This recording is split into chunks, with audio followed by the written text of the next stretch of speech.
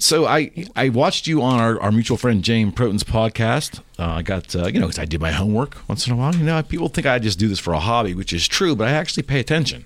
I know you do. So we'll definitely get into your story a little bit here, but I don't want to just rehash that again. I really want to have a conversation with you, too. You're up for that, right? Absolutely. So how many podcasts have you done before? This is probably only my 4th, so I'm That's kind more of a than most newbie. people. Why? I'm a newbie. That's more than most folks. Yeah. So the other 2, were they like panel shows or was it one-on-one? It was one-on-one. Okay. And again, talking usually about my business or something very easy for me to talk about. So this is kind of unique. It's new. All right, let me ask you this question. So you meet someone in an elevator, the dreaded elevator pitch. Yeah. You have maybe 33 seconds. What do you say? For on me, the spot. Yeah. My whole thing when I meet somebody new is I try to get 5 questions in before I tell them a thing about myself.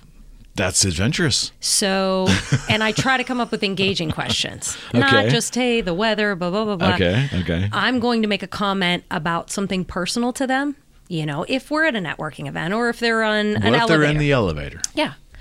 Do you work in this building? Okay, one. Of course, they're going to say yes. Where do you work? Unless it's a doctor's office and they're coming for a visit. That's true. That would be too personal. Too personal there. No, that could work. That could work, though. Okay, number 2. What else would you think of?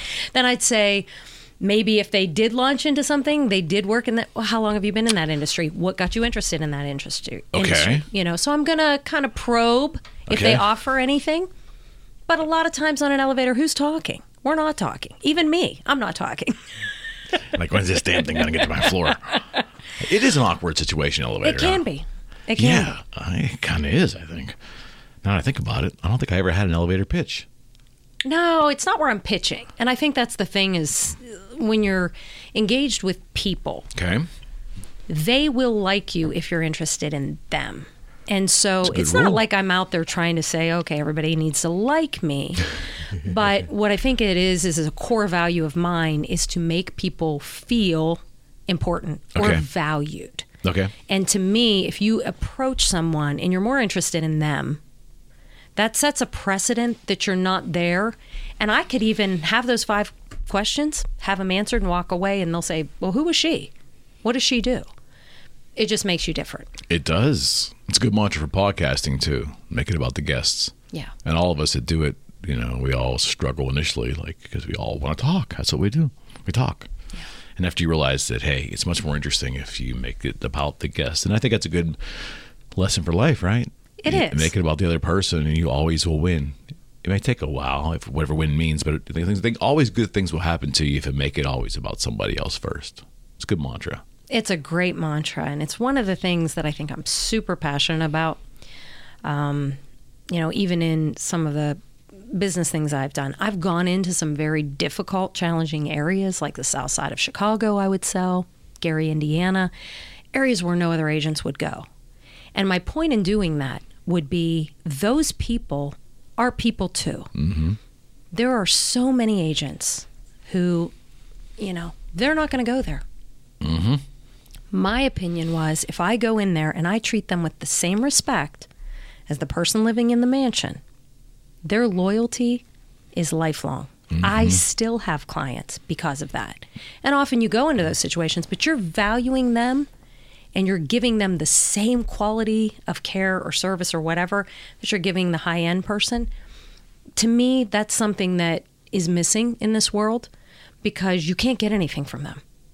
It isn't an exchange. You are literally going in there to serve. And it's a whole different approach to life. It is. It's much different. And it is requires a lot of humility as a person, which I think this world's lacking a lot of. We can talk about that. But the idea of service, so you're in the service industry, right? And from what I do know of you, you're very passionate about serving others in all walks of your life. At what point in your, I would say, adult life, maybe your young adult life, what led you to that vocational style, that vocational area of service? Well, it's interesting because I grew up in the, broken home, divorced parents. My mom was a single mom trying to make it work. And this was in the not so easy days for that. There weren't a lot of programs for her. But my mom would always, and I think about it today and I'm horrified because I have 4 kids, 3 daughters. Mm-hmm. She would, on Christmas and Thanksgiving and all these holidays, would invite anyone and everyone. The people that just got out of jail, the drug addicts, the alcoholics, they were at my house. Oh, right on. Hanging out, and she was serving them food and loving them. And now that I look back, I think the risk, I don't know what we were thinking of that, what she was thinking at that time. World might have been a little bit of a kinder place then too. But she didn't have much. Mm-hmm. But again, that's where it kind of came to the value of, I valued people. And one of the things, even in my life, it's never been us 4 and no more. It is the least satisfying way to live. It's like, I'm going to hoard everything, put new cabinets in, and my cabinets are 5 years old or 10 years old. Why? You're putting dishes in those cabinets. Mm-hmm. So to me, the joy in having or doing or whatever is being able to give and serve and give back. So that 4 walls and we're just going to pile everything in our wheelhouse and we're never going to serve anyone. Those are the most disgruntled, dissatisfied people who have, quite honestly, often they're anxious, they're depressed, they have all these issues because they're living in this small little world. They haven't figured out the point of us being able to live bigger than us. So somebody that says I've read over the years have kind of pointed to like the late 70s or maybe the early 80s as being this really the start of really intense commercialism in this country where we're just consuming like crazy and possessing, right? So I don't know if that's right or not. Let's just assume for sake of argument that that's kind of where it started. It's not slow. There hasn't been a change at all. Mm-hmm. And people say, people value life more today than they ever did. Well, you also have Amazon delivering packages to your house every single day. And we're all guilty. But it's like, it's kind of baked into society to consume and possess. Would you not agree? I would totally agree. But yet it's so vacant. I mean, how many times, and I've had the nice cars, I've had the BMWs and and the minute you get that car, it's great. The minute you drive it down the street, get a scratch on it, it's like, no, I don't want it anymore. It's damaged. Mm-hmm. So you realize this is chasing your tail. It's the new this, the new that.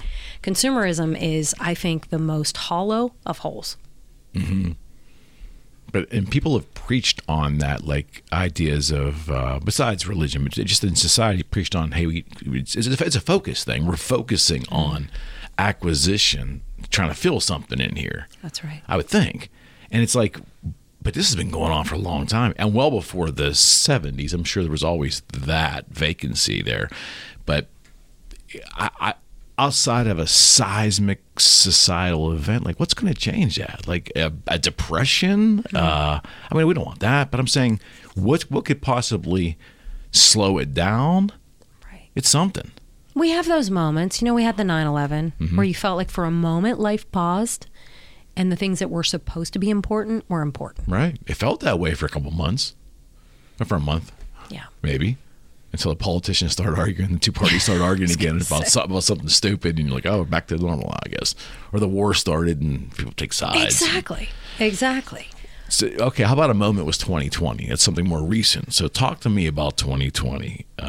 Whatever you want to share, like what did life look like for you? What was your uncertainty with 2020? It was interesting because, of course, I'm watching it unfold. And I kind of have a philosophy about a lot of this, where things are and how they get blown up. And I always say this, we can say this in Pittsburgh all day long. The minute they say snowflake, there's no bread, there's no milk. We love... That might be happening tonight. I hear there's something on the way. At the time of this filming, I think there's a snowstorm on the way. It's coming. But we love a crisis. We love that emotional, kind of raging. To me... Interesting. When we were in that situation, my company spent 2 weeks working from home. And I was like, we're going back to the office. We went back to the office. Now, we have the ability, we all have separate offices. So there was, even if that was an issue, but we were going to go where we were going to function best. And it was the greatest year of growth for our business because what we were benefiting on was, unfortunately, a lot of people's demise. They were losing their jobs. They needed health insurance, or they were retiring early. I had tons of doctors who just didn't want to be in the system anymore. They didn't want to figure out how to navigate through this new crisis. So they retired. So our business was busier than ever. So the uncertainty was more about what was going to be the final, like, again, with people losing jobs, and I knew with all of the subsidies that were going out, there was no way. This was not sustainable. I mean, we're running already an economy that is fragile at best, and we're going to throw that in there. And I just kind of was waiting for the other shoe to drop, which was, you know, and we dealt with a lot of emotion on our side because the certainty that people thought they had was gone. And we were hearing those stories every day. You said earlier before we got on the podcast how challenging it can be to be with people all the time, every day. And, you know, I'm hearing that every day. The constant, you know, fear and the anxiety and the what ifs. It was devastating. Well, you deal in a what if business. Insurance is 100%. The ultimate what if. It's a hedge against it. Right. So what about you personally? Like, what was your personal thoughts? Let's say, I don't know, like, I guess it kind of happened on March 17th and they shut us down the next day, or right around that time frame. Did it feel like this was really going to happen to you, or did you still in a state of disbelief? When did you know we're in uncharted territory? I think probably pretty close to the beginning, because I've always had a little bit of a philosophy that there are things happening behind the doors that, you know, are meant for either more control or more economic, whatever. I know that the levers are being pulled all the time. We're kind of puppets in the system in some ways. And I know that, or at least that's my belief. So when I was watching it unfold, I am a person, which actually somebody was asked about me, what is Lynn afraid of? And they literally looked off into space and went, nothing. And it's not that I'm not, but I have a very core belief in my Creator. I'm very solid in that. I've been through a lot of trials, challenges, absolutely, you know, horrifying things in my life. I mean, we could do an episode of Cops and a whole bunch of things around what has occurred in my immediate periphery. That may not want to be something said, but that being said, I feel like I have a steel core. So whatever it was, I was watching, I was listening, but I wasn't believing a lot of it. Yeah, I still don't believe a lot of what happened. I mean, I don't want to contest it. No. I don't make a habit of coming on and saying I know what happened. That wasn't right. The thing is, I don't know what happened. Right. I just don't have this overall sense that we were being told everything that was reality. That's kind of where I think that's how I dealt with it. My biggest beef, I think, with so much of this is just tell me the truth. Let me manage the truth. They don't know the truth, I think. Though. They don't. And I know that they should have told us that, right? Exactly. You know, just tell me the truth that you don't know. Let me deal with the reality Novel of it. idea for a politician. Actually admit that they don't know. I just don't. Wouldn't that be amazing? It would be amazing. Come on, if the governor would have said, you know, we just don't know. Even the president, we just don't know. Right. Instead of having to feel like they have to have the immediate solution when they didn't know. No. And I think they, to some degree, fear the mass panic or the mass whatever. But I'm a grown adult. You know, just tell me the truth and I'll manage it. Yeah, they didn't give us enough credit. I will manage it. I didn't think it was great. I had COVID twice. I thought I was going to die the first time. It was not good, you know, so don't doubt that it exists and it was out there. And there were people that, you know. For sure. But I think, you know, like my opinion, of course, is that it was not managed very well, especially with the lines of what we were given.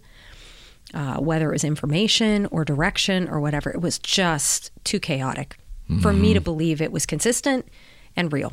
Yeah. So how did you manage the workplace for your folks? I mean, so you've got approximately 9, 10 folks? Yeah, we have about 19 on the team. So they're not all in Pennsylvania. So we have how many in your office would you say on a daily basis? Typically about 9. Yeah. Okay. Yeah. So Was there distancing things? Was there mandates that you had, that you were given? The other thing, back to our first point, I value people. I let everybody make their own personal choice. You know, so if you want to come in the office and you want to work, that's great. You want to work remote, I'll make sure that happens as well. You want to wear a mask, you don't want to wear a mask. You want to meet people in person, you want to do everything virtual. To this day, I still honor that. I mean, you come into our office, there's masks available. So we will wear a mask, you can wear a mask, whatever. We're going to honor people. But I do want to give freedom because I think people make good choices for themselves. Mm-hmm. When you legislate, that's when you usually get some kind of pushback or questioning, or it creates an environment of suspicion.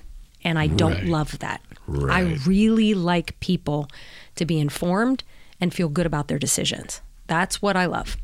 Yeah, it's a great way to run business, but our government never seems to run that way.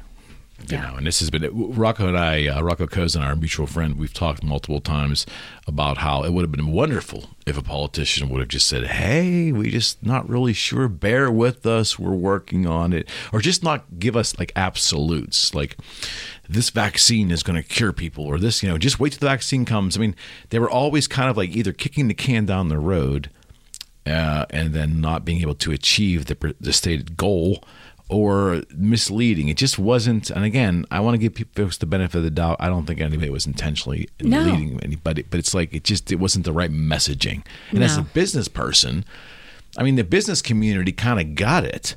The governmental couldn't, because they don't operate the same way.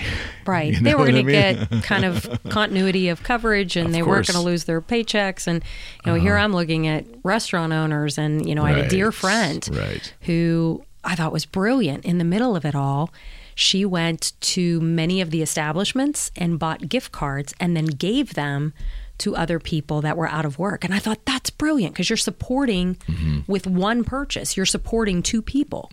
How brilliant was that? For sure. For you sure. know, I love creative things like that to keep people afloat during that time. Yeah. I figured, you know, if there was ever a time that people want to talk and get things off their chest and hear other perceptions of or perspectives, that was the time. Yeah. And I think that the reason this podcast kept rolling along, got legs, was because of the pandemic. Oh, absolutely.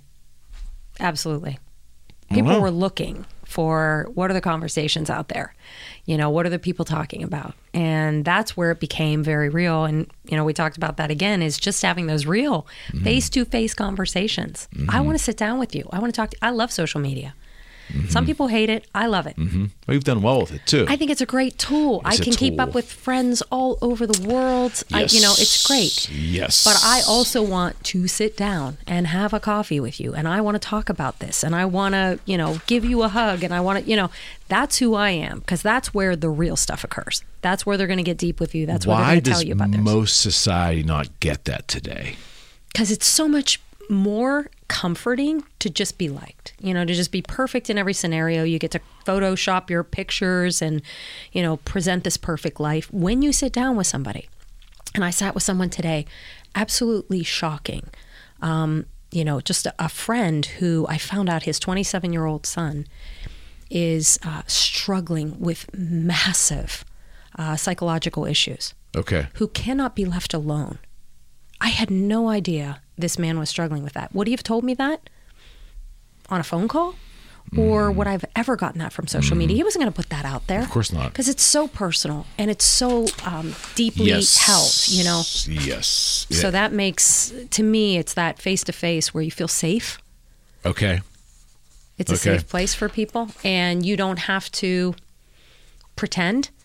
And people, I believe, prefer that over what we see. I mean, I am so, scrolling through Instagram, I was like, these women, I mean, I'm fat, I'm old, I don't have enough money, and I should have married a rich NFL player. I'm not sure, but I did it all wrong.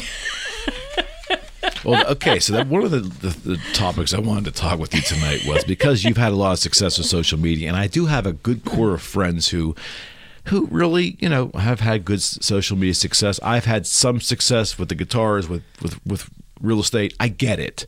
I mean, I adopted the internet early in '95 to grow a business. I get the whole virtual thing. But let me ask you this. As we sit here in 2023, have we reached the point where we really have two realities? Absolutely, 100%. Because I didn't think that maybe 6, 7, 8 years ago, because I asked this question of myself a lot. But I think now I'm at the point where I think we are actually generally have two realities. Right. And if you really step back from that question and just look at it from afar, that is frightening. It's terrifying because who is your neighbor at that point? Do you even really know them? Mm-hmm. One of the biggest compliments I ever got, I'll pat myself on the back, Well, I'll do that around here. was one of my staff members. I don't usually boast, but I'm just saying one of the biggest compliments is she had been working for me, I don't know, quite a while. And she came in, she goes, she goes, I used to see you on social media. She goes, there's no way she could be that happy all the time. And you are. So it matches. Yeah. It matches. You have to be authentic. And I tried. it's That's not so important to me. That is so important to me. And I guess none of us are purely authentic, right? But I do think that your online persona should match or closely match who you actually are. And you say that, and I said it a lot, but people hear it and they go, oh yeah, but no one really internalizes that. It's painful to internalize that to examine oneself that way. Well, we all like likes. Uh-huh. I mean, Well, it's a currency. Exactly. It's like, look, my post got, some notice or whatever, or so-and-so commented on it. Well, if you're using it as a tool, it's very important. It's very important. But I remember one time I was, grumbling. I do that once in a while.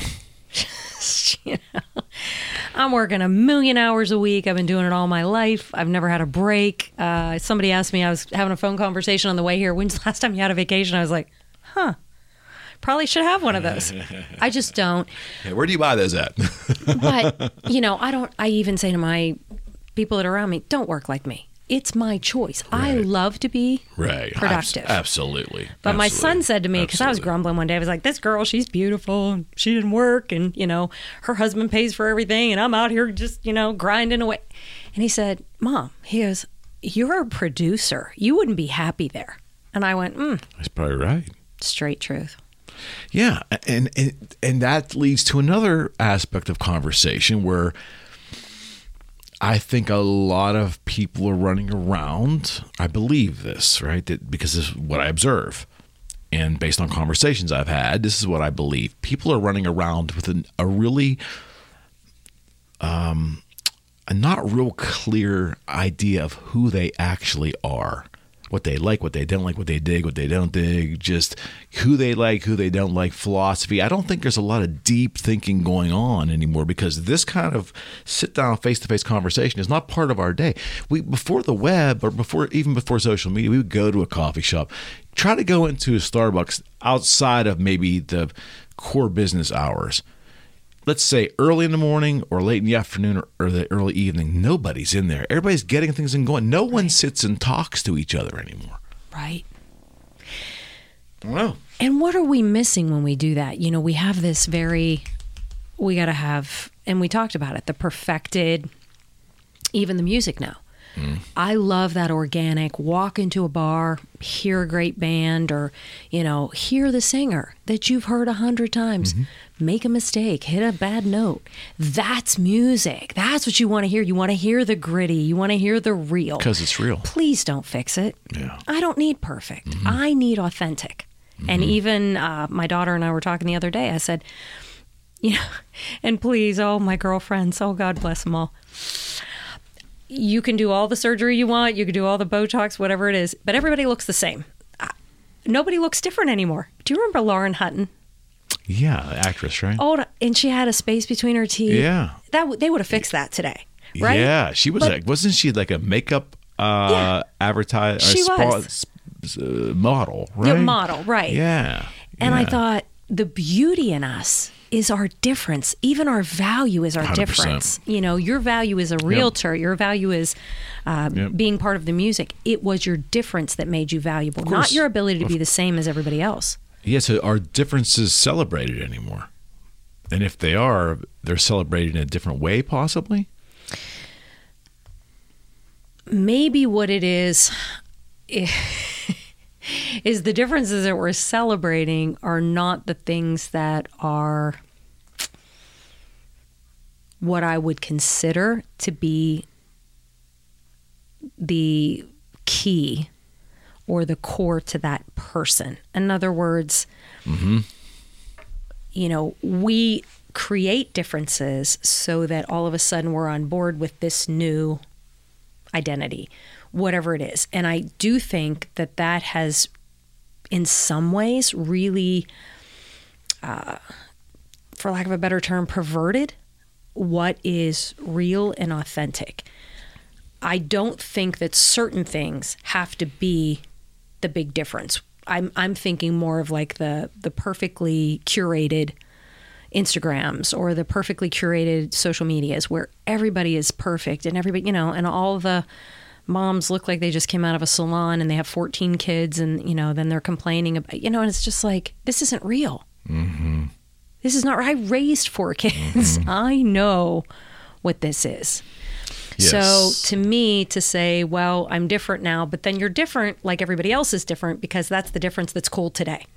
Don't be different to be cool. Be different because you're who you are. Yeah, that uniqueness. And I've said this a couple times too,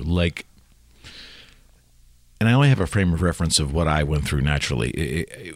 We made a good living with guitars by creating uniqueness, specialness, because we thought Americans love custom things that others don't have. We like to brag. That's what I believed in the 90s and the 2000s and all the years I was creating unique products. I saw the joy it brought people. And I watched society, and it's like, I think we like custom stuff. We like to show off, our uniqueness. We like that as humans. I believe that. Yet, at the same time, what's causing a lot of our problems now is we're so quick to join a team. We're so quick to conform in many other ways in our lives. So we have this diverse thing where we crave uniqueness. Look at me. But we really kind of don't in a lot of ways. We're always looking to fit in. It's a very puzzling optics for me. And I might not even be articulating it right, but it just seems like, what are we really? Are we really happy with our uniqueness? And do we seek creativity and uniqueness? And do we seek that? Or do we really feel more comfortable just fitting in and go team? And, I don't know. It's a really weird dichotomy, I guess. Dichotomy. Yeah. Puzzling for optics. me, anyways. Yeah. And I've had people explain to me that it's actually both. He's explaining how it is this way and also this way. But to me, it's like there should be an underlying flaw. What is your underlying philosophy? Do you seek uniqueness? Are you comfortable with it? Do you relish it? Or are you really more toward conforming and being comfortable in a team circumstance? No right or wrong. Just I wonder what we're doing out there now. That is very descriptive. And I think that nails sense. It. No, that nails it. I mean, that is, when you say puzzling optics or you say dichotomy, very unique perspective on that. Because I think too much. No, but I think if you're really raw and authentic and honest with yourself, you don't need to be talking about who you are. And again, I had a conversation today about who I am, and I'm a real oddball. I grew up in a single parent home when there weren't single parent homes. Mm-hmm. I didn't go to college. Mm-hmm. Got my insurance license in 1985. Been doing this for 37 years. Mm-hmm. It's crazy. Who sells insurance? Then I ended up in Bible college, which I didn't even finish, but it was, part of my life. And I was very involved in ministry for many years. I raised 4 kids. I've moved 15 times, 2 states, or 5 states, I'm sorry. So I've been all over all these weird experiences.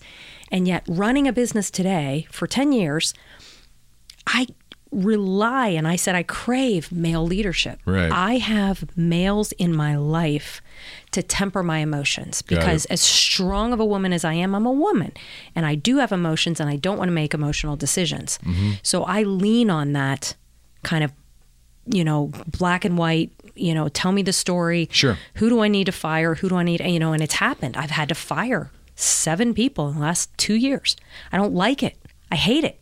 Because my emotion is like, oh, I want to be nice to everybody and I want everybody to like me. And when you fire them, they don't like you. Sometimes you're doing them a big favor, though. I know. You just got to get them to understand that. But that's where I rely on that male leadership. And I do feel bad that, I'm not going to join the cause of women business owners and we can do it all. And no, I'm not. Yeah. I am relying on so many people to make good and proper decisions for my life, for my faith, for my family, for whatever. Yeah. I don't do this alone. Well, we separate each other. We're separating ourselves from others to join a club or to join other like-minded, or sometimes it's not even like-minded. It's just genetically identical people for the sake of probably reasons that you don't even sit and think about. We're just used to doing it. And I'm not sure that serves humanity. I mean, I just don't know why we're so quick to think that, you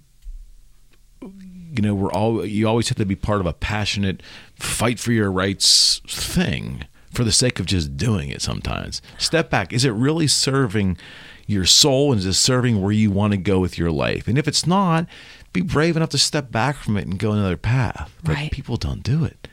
Right. It's unbelievable. That's powerful. Yeah, I think the curiosity is kind of where I land. Mm-hmm. I don't have it all figured out. I certainly don't have all the answers. I'm learning every single day. I'm passionately curious, just curious. Yeah. I mean, I watch the Smithsonian Channel and the History Channel. And we're just getting older. That's what I hear. That's what it is, And so, but I look at that and I think I'm constantly learning. But when you kind of, encapsulate this is a structured piece of whatever information. I'm never going to change it. I'm not moldable. I'm not learning because I've changed.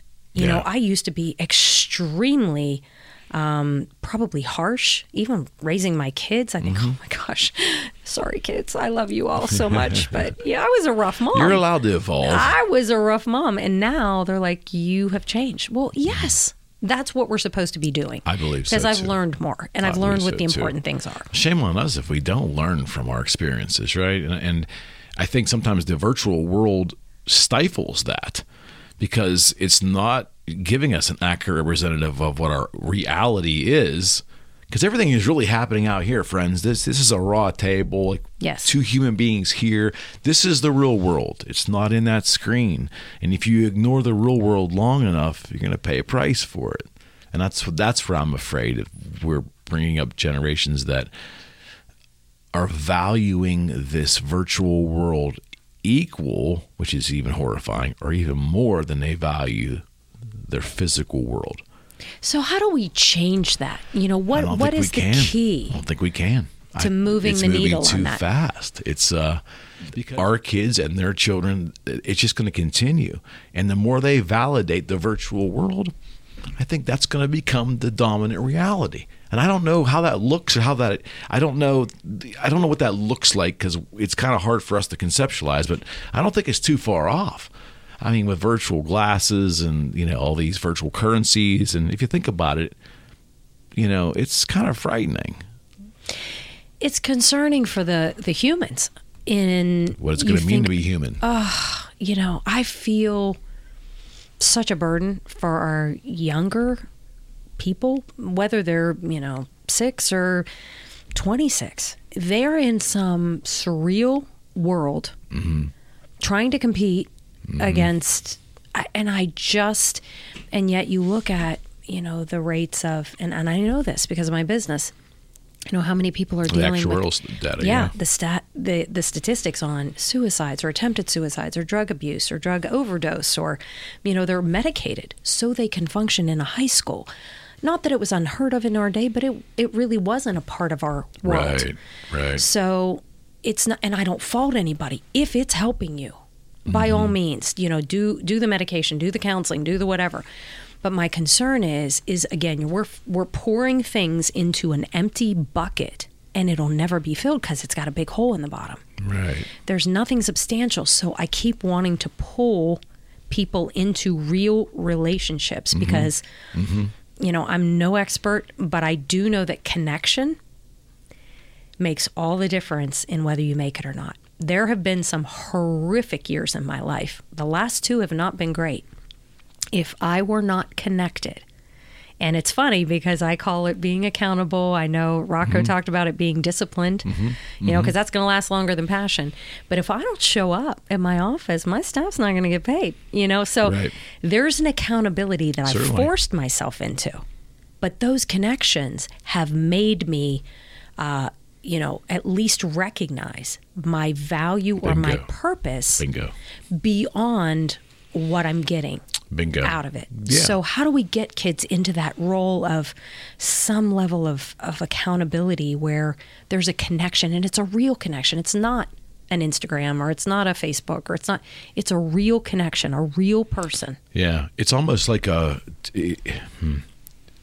hate to use this word, but I can't think of another word. It's almost like a war between vocations that require, as part of their job description, physical interaction with people, and those that are purely on the virtual side, because that's kind of where the line is, right? And there's some jobs that have a little bit of both naturally, but if you go down a vocation that requires you to sit at a cube, or worse yet, sit in your house by yourself for 8 hours a day, I can't think long term that's a good, healthy way to live. I had a senior, Gwen was a senior at Moon High School during the pandemic year, and my son was in college. I was very fortunate I didn't have young ones, because I don't know what I would have done on the schooling front. You know, I couldn't. I tip my hat to anyone that went through that. But watching my children not be permitted to go be around their friends or interact, especially my daughter, like you could see there was just, they already were uneasy because they don't know what to believe is going on with their society. They think our generation's out of our flipping minds. We're the one doing all this shit. They just, that lack of socialization hurt them. You could see it. That actually made me feel good, because that showed me they value it, right? Right. They're not lost yet. Right. But I think we're headed down, the more we're not in the same room together, the more we spend time away, the more we think that a video call equates is the same as being together. No. That's wrong. Right. Well, it was palpable for you because you're looking at, you know, your daughter sitting at home, trying to do school, not being able to see her friends. And it may be small interactions at school, but it's interactions. You know, there are the friends she sees every day, or the friends she eats lunch with, or whatever. That gone, you noticed it in all of our youth. Yeah, there for was sure. Absolute change. And then you think, what social skills are they going to have? They walk into a room, they're extremely uncomfortable. They can't make conversation with anyone. Because they're used to being behind a screen, or they're used to interacting through text. Yeah. And there isn't any ability. But I think the beauty is, and you mentioned this when we were talking about politics, I've ratted myself out. Like, my dirt's out there. You want to look for it, you can find it, or I'll even tell you. The beauty to that is, once it's out there, what do people have against you? Once you know my flaws, my sins, my failures, my messes. Well, it's powerful, actually. It's powerful. Yeah, and then sure. I can say to you, yeah, I did that. And it was horrible. And there was bad consequences. Right. But today I'm looking at it, and now I know better. And I hope to help others avoid that trap. But it's empowering. And it also is what I believe to be the big connector, which is, oh, they're not perfect. You know, because people will look at me and, you know, say, oh, she's got it all together. If you only knew. Yeah. If you only knew what went on. That's the lie of accomplishment. When you're an accomplished person, the optics coming into you, the perceptions are usually wrong. Right. Right. 100%. You know, and we do that with fame. We do that with business notoriety. We do that with social new media notoriety, whatever. It's just the optics are seldom accurate, you know? And how many of those people that are kind of on the top of the pile, how many are happy? How many are genuinely content? And I believe it's a rat race. It just keeps going. It's like a churning gerbil wheel. Yeah. It just keeps going. Whatever it is, you don't have it. Yeah. That's funny. It's really, you don't have it, or you don't have enough of it, or you have too much of it, whatever it is. Yeah, it's So I'm going to in ask the pursuit of happiness. I think we're all trying to pursue Right. happiness. Absolutely. That's the goal. But how much the money weighs into it is different from person to person. Well, I think money's a great tool, and I've always said that. I have no problem with money, even though I have a core faith, and I know people will disagree with me. Get all the money you can, Of course. because somebody else can use it if you can't. I mean, there's always a good purpose for money. Money only reveals who you really are. Bingo. It does not change It's a a big person. Jim It only, Rohn line. yeah, exactly. Yeah. It only reveals who you are. Yeah. So I'm good with that. But when I think about, the relations of whatever it is, whether it's family or friends, think about the best times. And I want you to give me one. Think about the best times you've had, whether it was just gut-wrenching laughter or you're just, none of it had to do with money. No. Not a one time. No. The times you felt most fulfilled around a kitchen table or around, whatever. They're always conversational based. For me, it was always some amazing, usually funny conversation I've had, which involved maybe a Diet Coke or maybe a meal or something. It was never about money. You got to give me one. See if you can remember my one. I'm sure God. there's many. I mean, I'm sitting in a room of, Yeah. I don't know. History here. Usually it was, I don't know, go to Chicago and see some musicians or some of the people that made the guitars, and we would go out and it was exciting to see them. So we were already amped up, but just to hear the stories about all the mess that went on trying to create these guitars and get them done by deadline, and just the funny stories. But like I said, what did it cost me? That we bought some pizzas that night. It was never about money. It was about the human interaction. Those are the memories, and they're all conversational based. I think most people would probably admit that if they sat and thought about it. It wasn't the new car that they got and gave them a feeling for, a month and a half, or the trinket, a piece of jewelry or whatever. It's not. But how do we teach kids that that's the way it is? How do you explain to a young person that, because all they do is obsess about stuff. They obsess about the pair of shoes they want. They obsess about, we did it. We obsess about what we want. Right. And then when you get it, there's that emotional letdown. How do you stave off that? How do we stop that process when they're young? That is probably the challenging question. I think you create opportunities for them to have those interactions. My family, as I raised my kids, we never had TV on when we watched or when we ate dinner. I cooked every single night of their lives. I was a breakfast, lunch, dinner mom.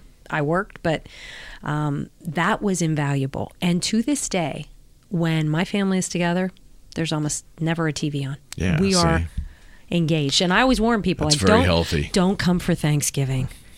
We are not going to be talking about turkey and stuffing. I mean, we're going to be like, is it a flat earth? Is it, conspiracy theories? Like, my kids go deep quick.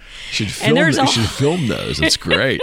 Well, I just have to warn people that are coming as guests. I'm like, this is not your average conversation, but I've trained them for that. That's great, though, right? Absolutely, because we're making each other better. But that connection, too, because there's disagreements. There's this is this way and this is this way. But I think there's no safe place for these kids. Feel like if they show a flaw or they don't pull the party line, so to speak, they're going to be rejected. And there's nothing worse than being rejected, but they're not even connected. So I'm like, try to connect, because you will get some people to reject you. There's people in my life that have, pulled themselves away. Yeah. But the ones that are there are connected. It isn't, How often do you think about, or have you thought deeply about personal philosophy? Like, because I believe if I asked you, I put you on a spot, we're not going to do this, but if I put you on a spot without even showing me, and I said, hey, like in 2 paragraphs, can you write your personal philosophy? I'm betting you can. I absolutely But I can. will tell you, a lot of people, I would venture to say most people, and it's a guess, most people, they look at you like they don't know what you're talking about, personal philosophy. But number 2, if they do get it, they haven't thought much about it. And I don't think a lot of people can articulate it. They can say, well, I'm a Republican, I'm a conservative, or I'm a liberal thinking person. Okay, that's not what I'm talking about. What is your personal philosophy? Why do you get up in the morning, and why do you do the things you do? And what do you hope to accomplish with your interactions with other people? Like, it really isn't hard. My point is, I don't think a lot of people think about it. That's the point. Quiet. most people don't know, how do you tick, and you have so much energy and you do so much, you accomplish. I am up at 4:30. I'm not leaving my house typically till 8 or 8:30. Right. What do you think I'm doing? I'm quiet. I'm listening. I'm doing the Jim Rohns. I'm listening to podcasts.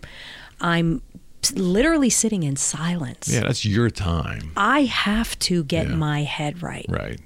But if you never drive deep to that, because there's days I wake up more than I probably want to admit. I don't want to go to work. I don't want to do anything today. Of course. I'm frustrated. I'm depressed. The world's a mess. Of course. I don't have enough time. I don't have enough money. Whatever it is. But I will work through that because I am committed to connecting with people. Right. And I'm going to show up at my office at 9 o'clock and I'm going to be there. Right. But it's the quiet. People are not quiet. They're on their devices. They're in front of a TV. They're listening.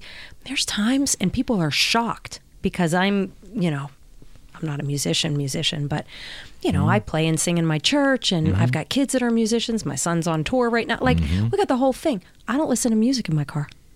People are like, why don't you? I'm like, it crowds my thinking. I cannot do it. I'm either in silence or I'm listening to a podcast. The only reason you know that is because you thought about it. You've reflected upon that. See, that's and it's hard for me to articulate exactly what I'm talking about, but what I'm generally suggesting here is that people don't think about thinking. They don't think about their lives. They don't look inward, maybe because it's painful. Because it's painful for all of us there. If we really are self-examining, wouldn't you agree? It's kind of painful all the time. Excruciating. But if you avoid looking inward, which it's very possible to do and survive in this world without doing that, I guess. But you're not grounded. But I sense that in you because you've taken that time. You've taken that deep dive. And I guess it's not hard though. Well, I think it's a personal choice, and it does take some effort. Yes, it does take effort. I'm walking a friend through a really it takes effort. Ugly situation, and of course they're anxious to get through it. And I was like, no.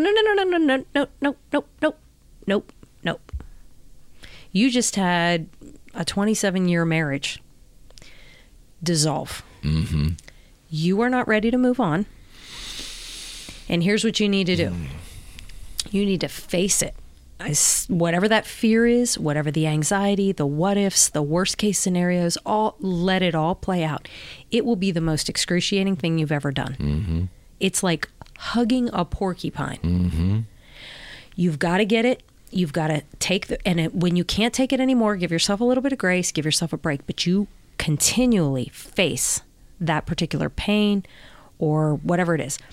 If you anesthetize it, if you avoid it, it will not go away. You have to work through it. So many people would rather a quick fix. I don't want to stay broken.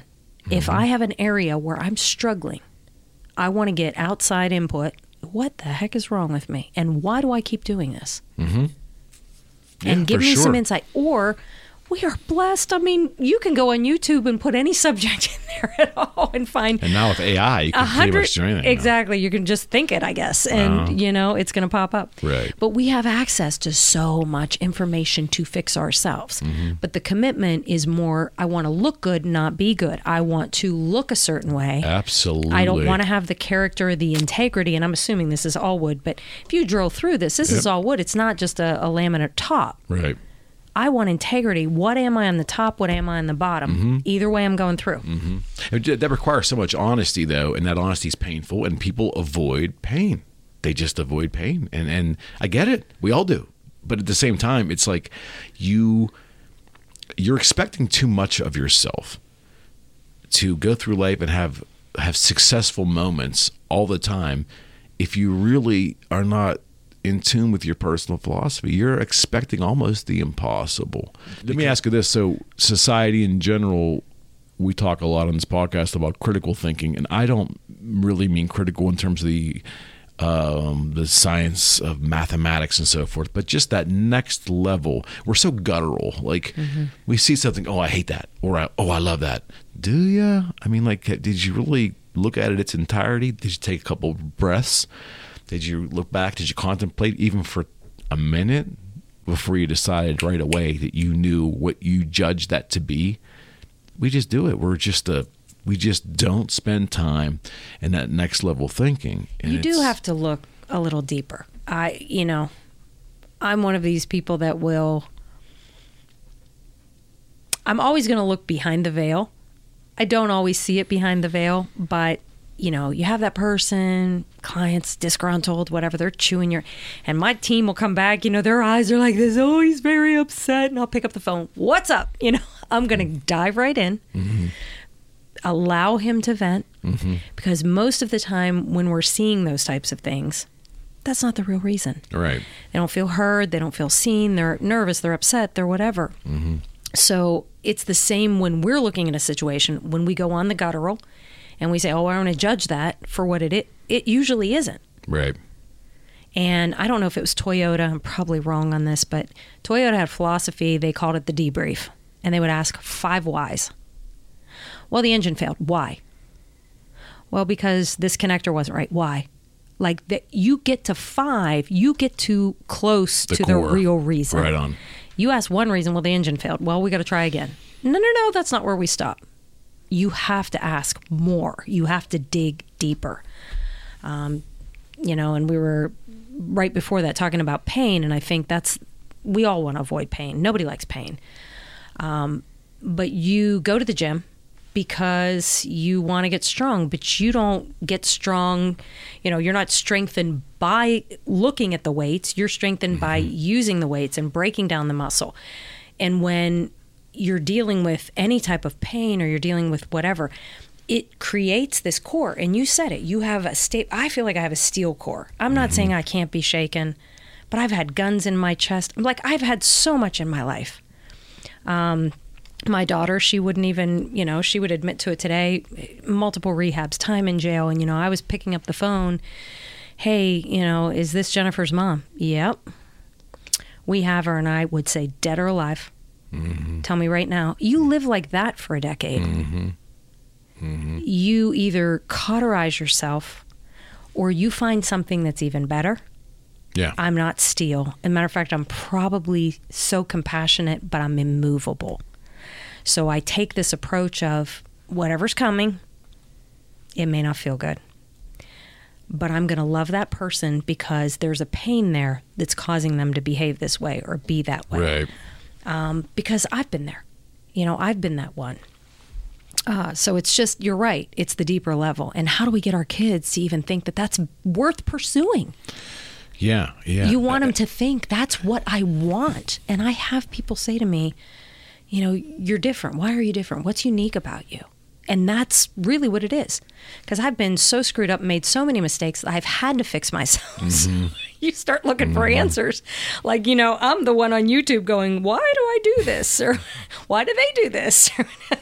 I'm like, I should be a psychologist, psychiatrist, whatever. I mean, I'm curious. Yeah. But it's not curious so that I can just, put another layer of makeup on it. It's like I'm curious because I want to fix the damn thing. I want to be better. Right. And that comes from within. That drive, and I'm not really convinced that you can teach that.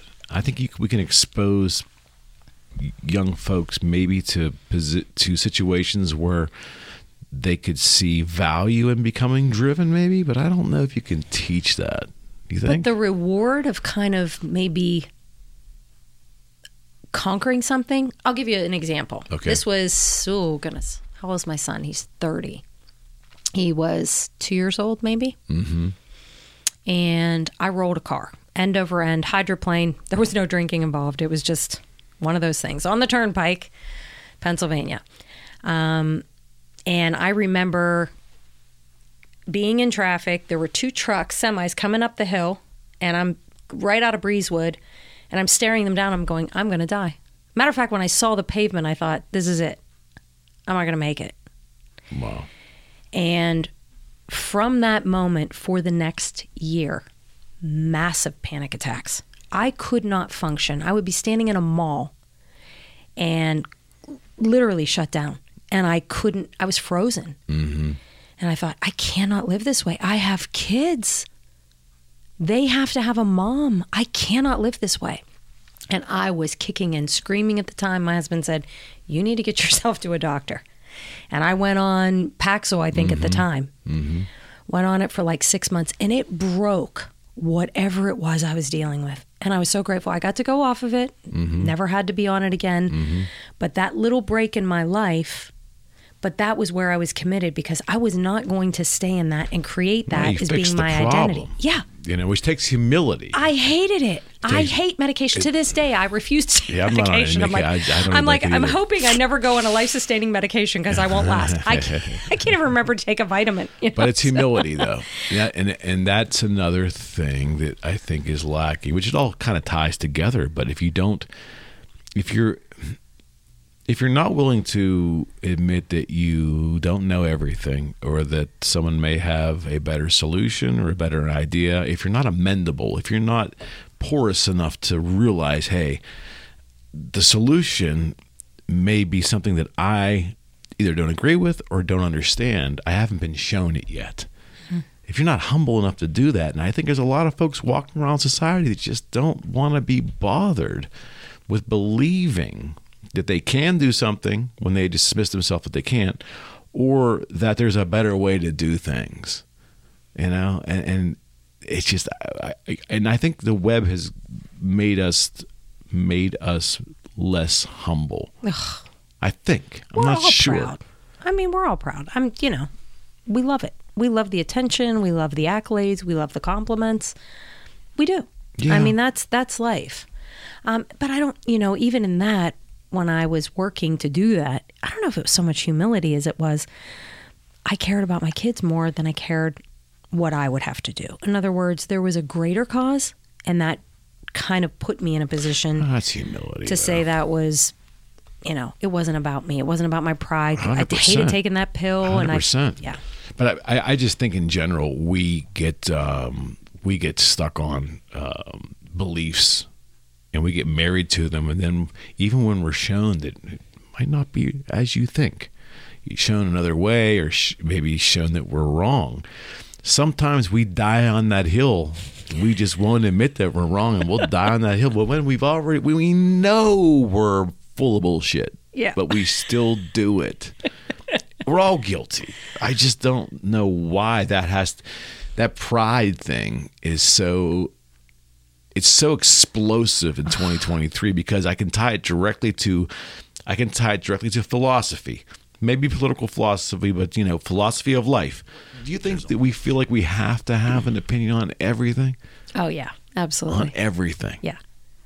And I love when people will say, well, have you seen this movie? And it's like a really well-known movie. And I'm like, no. And they're like horrified. And I'm like, well, I just haven't seen it. I'm not going to lie to you about it. Exactly.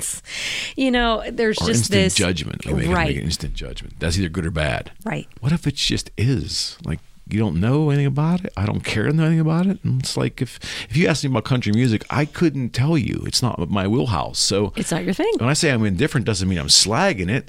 I just don't want to muddy up the vernacular and the conversation with an opinion that's stupid, because I shouldn't give an opinion on that. Right. But that's not how we're living today. We have to have an opinion. But there's a degree of confidence that allows you to say that, because I think, I'll be asked a question often about financial planning or something. I'm like, I have no idea. Right. No idea whatsoever. But it's the smart thing to do, to admit and be honest about it, right? And then go find the answer for them. That's what an attorney does. Exactly. They don't know everything, but they know how to go get it. Right. We know where it is. We know where the answers are. I just don't think we have to have an opinion on everything. It can't be a healthy way to live. It can't be. No, and it fills your brain with too much stuff you don't even need to house. One of my best mentors said, strengthen your strengths and hire your weaknesses. So to me, I'm going to take the things that I'm good at and just get better at them. That's good. I'm not going to.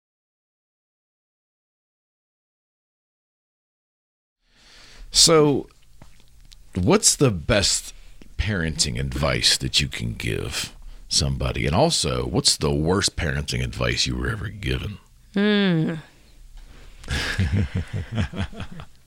That's what we do here. Right.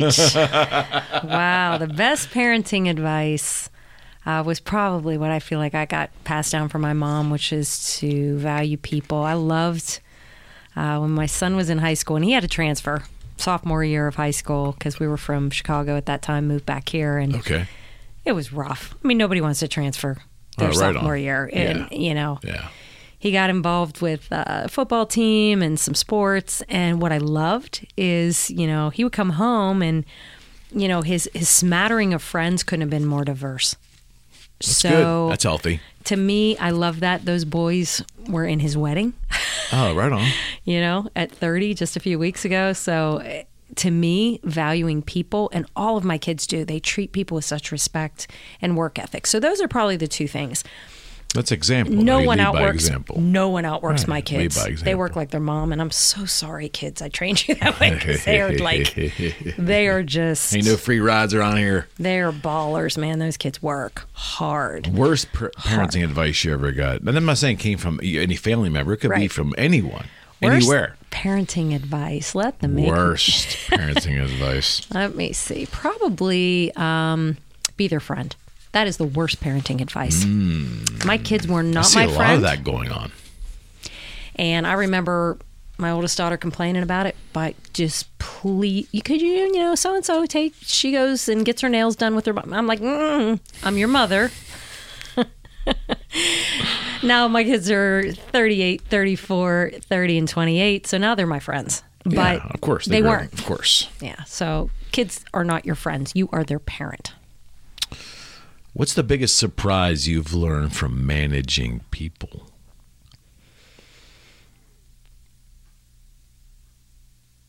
Lack of integrity. What do you mean? People always say people don't see you the way you are. They see you the way they are.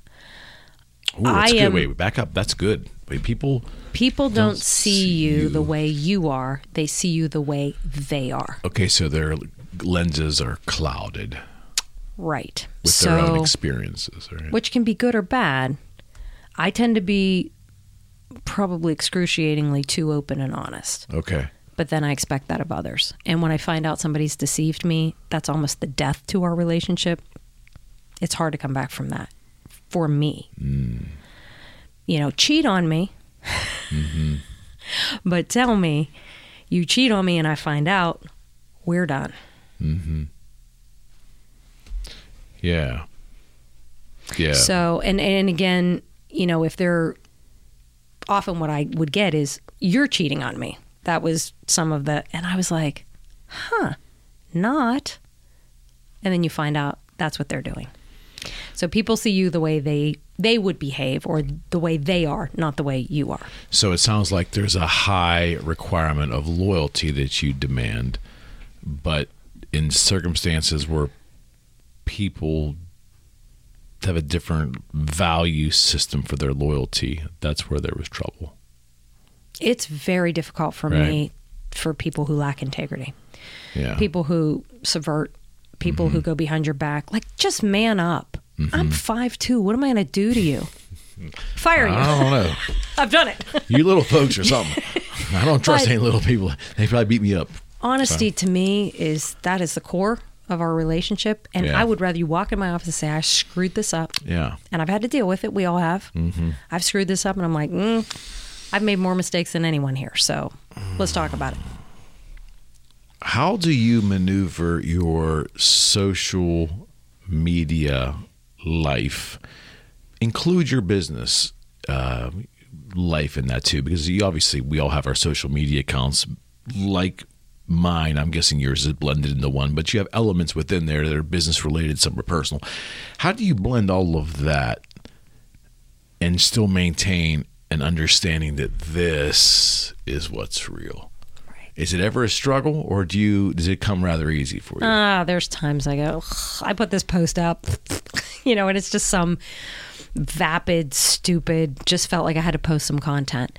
And I've gone some months with being pretty quiet. People are like, are you okay? I'm like, I got nothing to share. Yeah, that's so weird that we value our perception of others based upon how active they are on social media. It's backwards. It's so Usually you backwards. wouldn't see, like if you didn't see your friend for like 4 months, or 3 or 2 weeks, you don't see your buddy, you think something's wrong, right? Exactly. Because you're valuing that, or you're basing that on reality. But now it's like a visual, Right. spontaneous If you've got screen interaction. a little card group or something, you're getting together, you do poker on Friday night, and that person just isn't there for 3 weeks, you're calling them.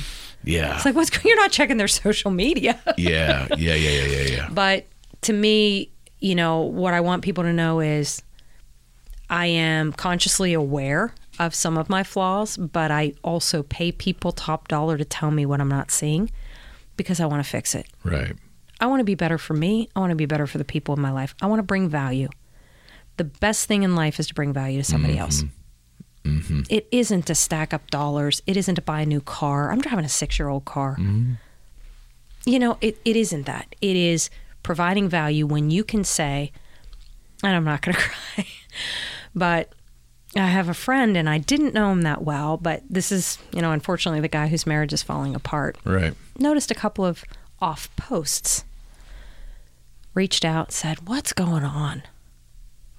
And for probably 3 weeks, daily communication, encouragement. And I mean, he is like, I don't know where I would have been without you. That's not to boast. That's to say, just be aware. Yeah. Now, again, I wasn't in, a relationship. But since then, we've seen each other 10 times. Yeah. Why? Because now we're connected. Yeah. So it isn't just going to be this, and it isn't just going to be social media. Very interesting, though. It's a balance, though, right? It is, but that's the reward. That's where I lay my head on the pillow at night and go, yeah, I didn't hit all my, goals today or didn't check off my whole list, but I made a difference to somebody who's going to lay their head on the pillow and feel valuable tonight. That's everything. So admittedly, you do a lot of networking for your business, and it's just your makeup as a human. You're just a very engaging person. You enjoy it. You enjoy the company of others. I want to talk to you about networking, though. Have you ever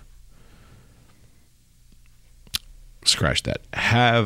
Do you have mechanisms in the way you operate where you are able to sense when the networking is too much or too little, or this is real, but this is not, and I don't want to be a part of that? Like, how do you maneuver all of that? Because, it's interesting to me because I don't do a lot of networking.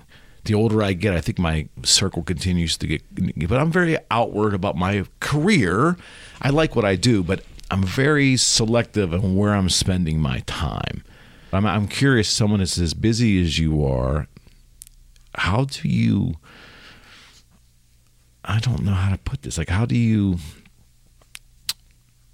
what are tells for you that that's not a person I want to be around on a continual basis, or that perceived persona of that person is not real? How do you, or do you just assume everything's effed up and you just take the good with the bad? And I know these 4 are great, but these 3 are fake, but I'll have to deal with them all because that's just who I am. Is any of this making sense? I'm just blathering on here, but I'm just it's an uncomfortable conversation to have. And I'm not against networking at all. At all. But I wonder, because some of you folks do a lot of it, there's got to be either filters up or right. How do you maneuver that?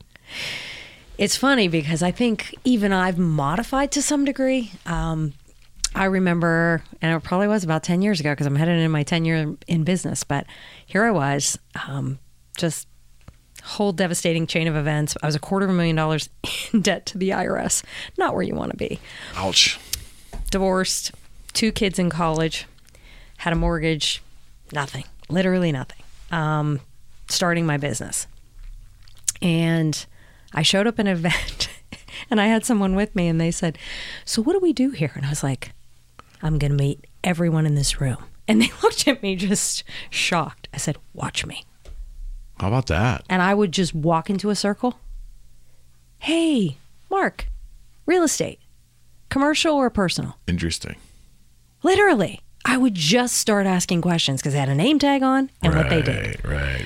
Now, I was probably a little desperate in those days, but it gave me a lot of exposure. Sure. I think humor is always good.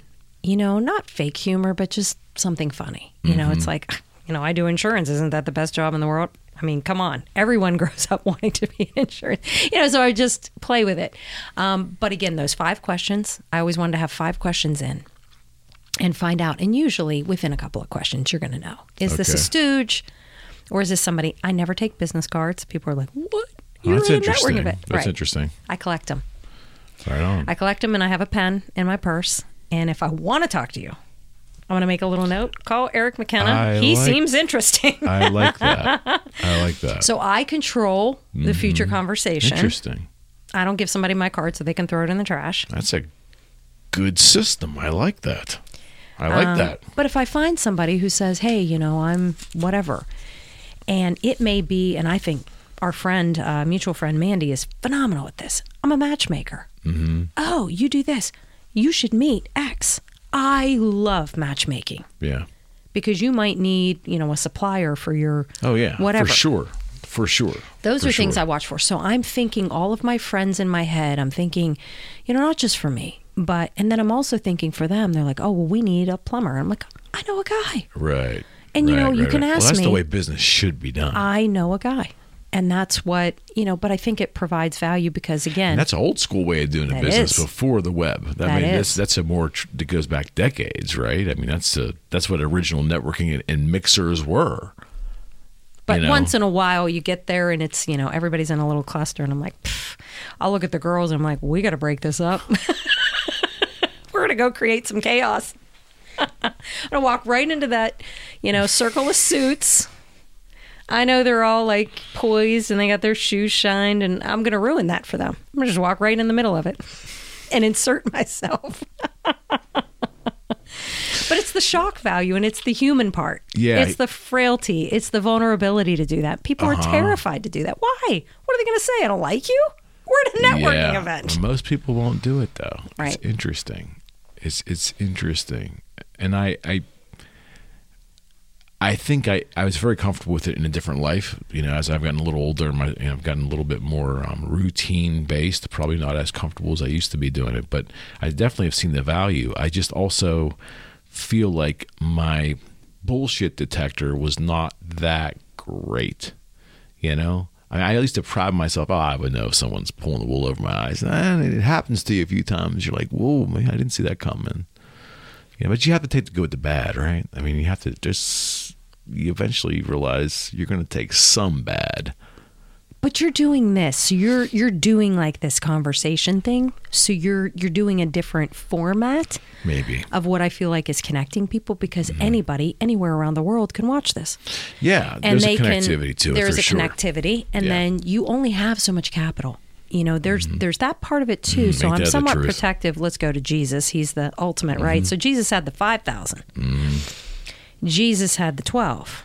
And then Jesus had the 3. Right.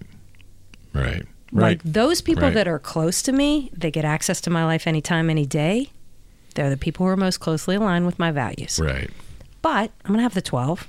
I'm going to have the 5,000. Mm-hmm. Because everyone can contribute something or be a player in your life. For but sure. you have to guard your human capital, whether it's your energy, your time, It's a your good resources. lesson. It's a good way of putting it too. That's a very good way of putting it. And maybe, and I think most people get that, but I don't think it's often articulated as well as what you just said. I think that they know what human capital is, and they know they need to guard it. But again, I don't think people think about that stuff. To deeply think about where am I spending my time? Is this contributing value to my life?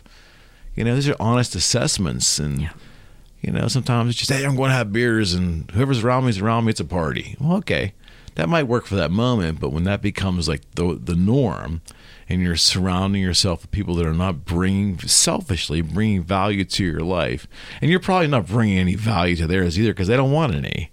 Right. Right. So. But you can break through that. I'll give you an example. We went, can't even remember what the occasion was. I was just celebrating. My daughters and I went out dancing. My daughters are pretty girls. They're dressed to the nines. We're having a ball. We're out there dancing, and terrible DJ, by the way. I would never mention his name. He was awful. We're like, what is he doing? He couldn't even play a decent dance song. But we're out there, and some guy comes wandering around trying to, get a little flirty with the girls. Well, they were all taken. They weren't there to meet guys. Right. And the girls that were with the guys clearly having a reaction. Mm-hmm. Well, my girls are very astute. They're smart girls and they're attentive girls. They went right to the bar, bought a round of shots, took it over to the girls and said, "We don't want your men." Those girls were our best friends all night. That's a move right there. That's a move. That's a move. So, that's a move. It's... That's a move. I like that. That's actually a really good move. So even in something that was just kind of a party night, we're going to make purpose and we're going to acknowledge people in their scenarios. Because they, and then somebody, I don't know what, she was some little older lady. She's like, "Well, who are you?" And we're like, "We're nobody. We're just here dancing." But I think she thought we were somebody because we were all dressed and whatever. But yeah, it's... But at least that is like real, right? I mean, that's old school interaction. Right. Don't go out there and, pose and be all like, "I'm this and yeah, I can get your man." But come on, stop it. Just don't. There's no need for that. We were out to have fun. We're out to dance and we don't want your men. We don't want your men. We're going to shut them down. I like that. That's good. That's a good one. What's your biggest accomplishment? For me, absolutely, I think my kids. Okay. They're great human beings. I really feel like I've contributed to society with them. Good for you. Good for you. That's a powerful statement. I would think most parents would hope to feel that way, and most probably do, but a lot of them cannot articulate that. I'm very blessed. There were not always great years. Like any parent, we went through some stuff. That's life. Did I mention the episode of Cops? Because we were living it for there was some things. But I can't tell you, I have 2 daughters that are hairstylists. Mm-hmm. I can't tell you how many people come up to me. "Your daughter, we have the deepest conversations." It isn't just fluff. Because these girls care about people. Yeah. It's like they're part-time psychologists or psychiatrists or whatever. Absolutely. Then my son, of course, he's drumming, and right. I go to meet the artist he's playing for and step up, and he's like, "Hey, this is my mom." He's like, "You're Neil's mom?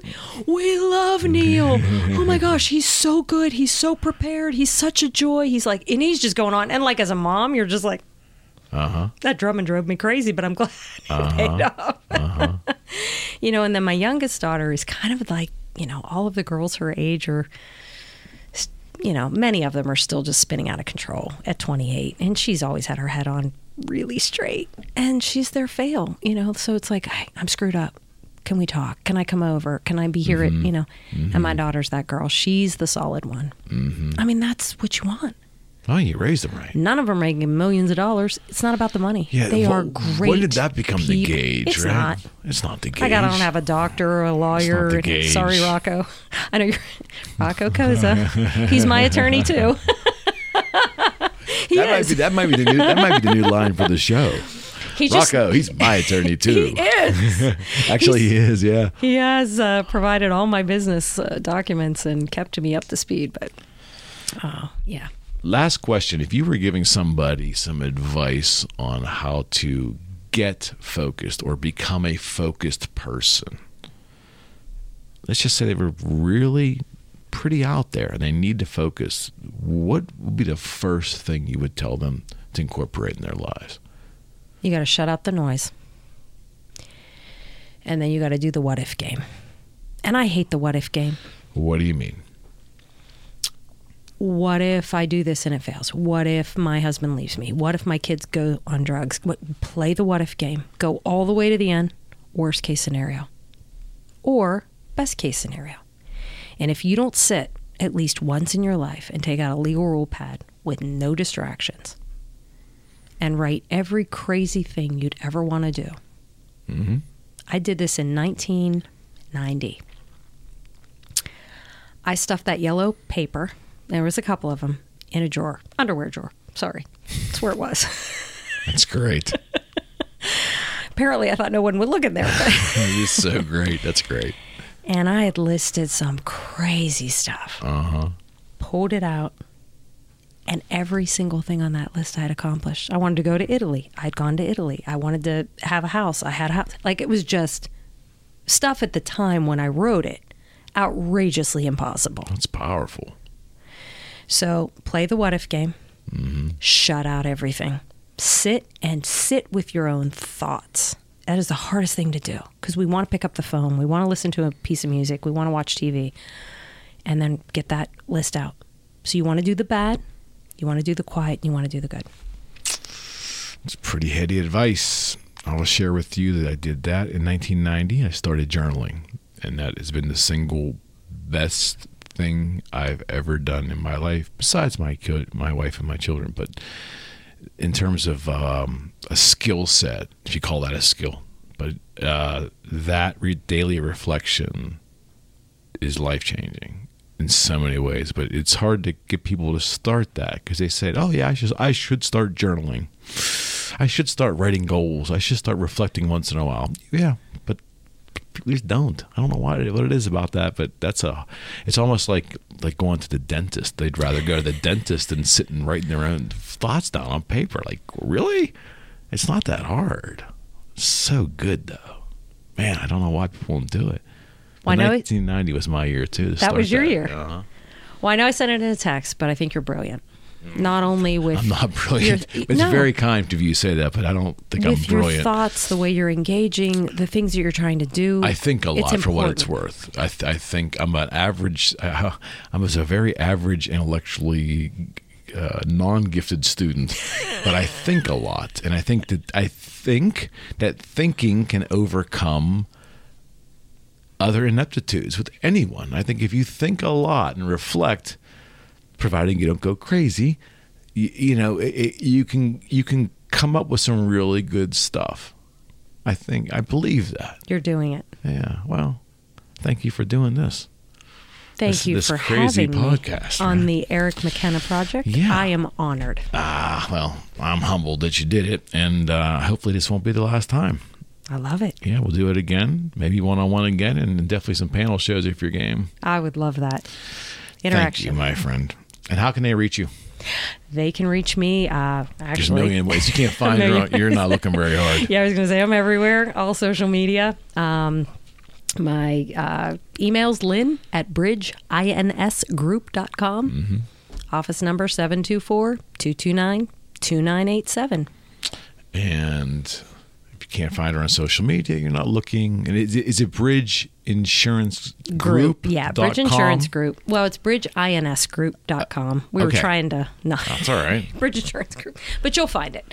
Yeah, just Google it. Is it Google or Alta Vista, wherever you use Yahoo or Web Crawler. Yeah. We're dating ourselves now for sure. We are. AOL. AOL. Thank you, my friend. We'll do this again. Thank you, Eric. All right. We're out.